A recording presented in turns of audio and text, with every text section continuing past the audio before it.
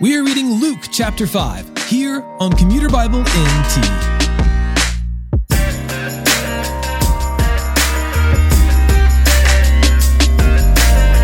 As the crowds begin to gather in greater number, Jesus gets into a boat, pushes out a little, and preaches to his followers. This would have helped to amplify his voice, and it would give him a little space from those who were pushing in on him. As Jesus performs miracles and signs that highlight his divinity and his power over the created order, he gains more followers, for they begin to see that he is more than just a gifted speaker. The Pharisees are upset and confused about the way Jesus acts, and they question what he teaches, being especially incensed that he would declare that a man's sins would be forgiven. Luke chapter 5. As the crowd was pressing in on Jesus to hear God's word, he was standing by Lake Gennesaret. He saw two boats at the edge of the lake. The fishermen had left them and were washing their nets. He got into one of the boats which belonged to Simon and asked him to put out a little from the land. Then he sat down and was teaching the crowds from the boat. When he had finished speaking, he said to Simon, "Put out into deep water and let your nets down for a catch." "Master," Simon replied, "we've worked hard all night long and have caught nothing. But if you say so, I'll let down the nets." When they did this, they caught a great number of fish, and their nets began to tear. So they signaled to their partners in the other boat to come and help them. They came and filled both boats so full that they began to sink. When Simon Peter saw this, he fell at Jesus' knees and said, "Go away from me, because I'm a sinful man, Lord." For he and all those with him were amazed at the catch of fish they had taken, and so were James and John, Zebedee's sons, who were Simon's partners. "Don't be afraid," Jesus told Simon. "From now on, you will be catching people." Then they brought the boats to land, left everything, and followed him. While he was in one of the towns, a man was there who had leprosy all over him.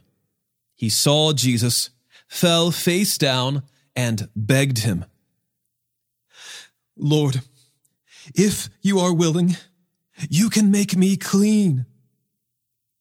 Reaching out his hand, Jesus touched him, saying, "I am willing. Be made clean." And immediately the leprosy left him.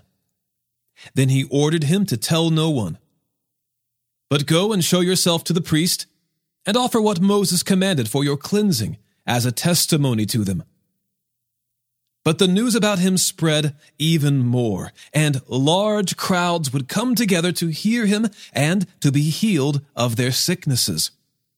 Yet he often withdrew to deserted places and prayed. On one of those days, while he was teaching, Pharisees and teachers of the law were sitting there who had come from every village of Galilee and Judea, and also from Jerusalem. And the Lord's power to heal was in him. Just then, some men came, carrying on a stretcher a man who was paralyzed. They tried to bring him in and set him down before him.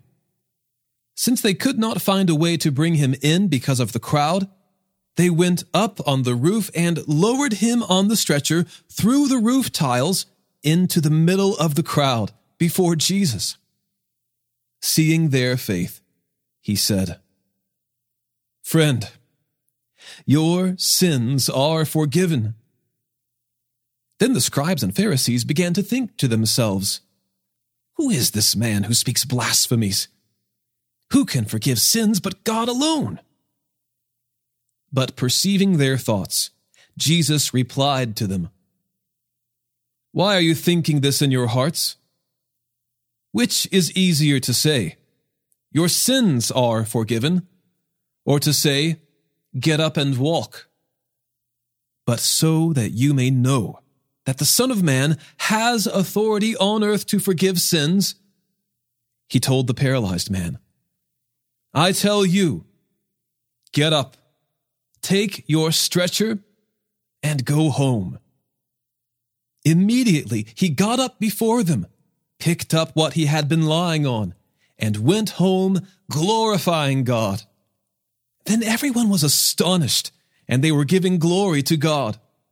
And they were filled with awe and said, We have seen incredible things today.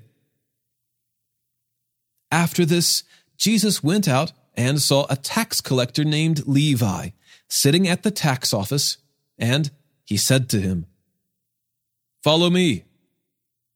So leaving everything behind, he got up and began to follow him. Then Levi hosted a grand banquet for him at his house. Now there was a large crowd of tax collectors and others who were reclining at the table with them. But the Pharisees and their scribes were complaining to his disciples, Why do you eat and drink with tax collectors and sinners? Jesus replied to them, It is not those who are healthy who need a doctor, but those who are sick. I have not come to call the righteous, but sinners to repentance. Then they said to him, John's disciples fast often and say prayers, and those of the Pharisees do the same. But yours eat and drink. Jesus said to them, You can't make the wedding guests fast while the groom is with them, can you? But the time will come when the groom will be taken away from them. Then they will fast in those days. He also told them a parable. No one tears a patch from a new garment and puts it on an old garment. Otherwise, not only will he tear the new, but also the piece from the new garment will not match the old. And no one puts new wine into old wineskins.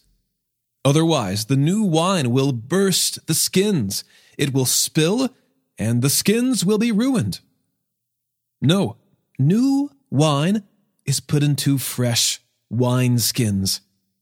And no one, after drinking old wine, wants new, because he says, the old is better.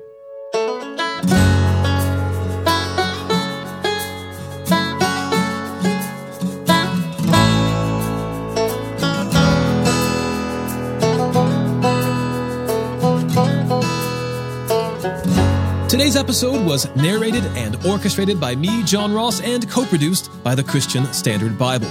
Thanks for listening, and don't forget, all Scripture is inspired by God and is profitable for teaching, for rebuking, for correcting, for training in righteousness, so that the man of God may be complete, equipped for every good work.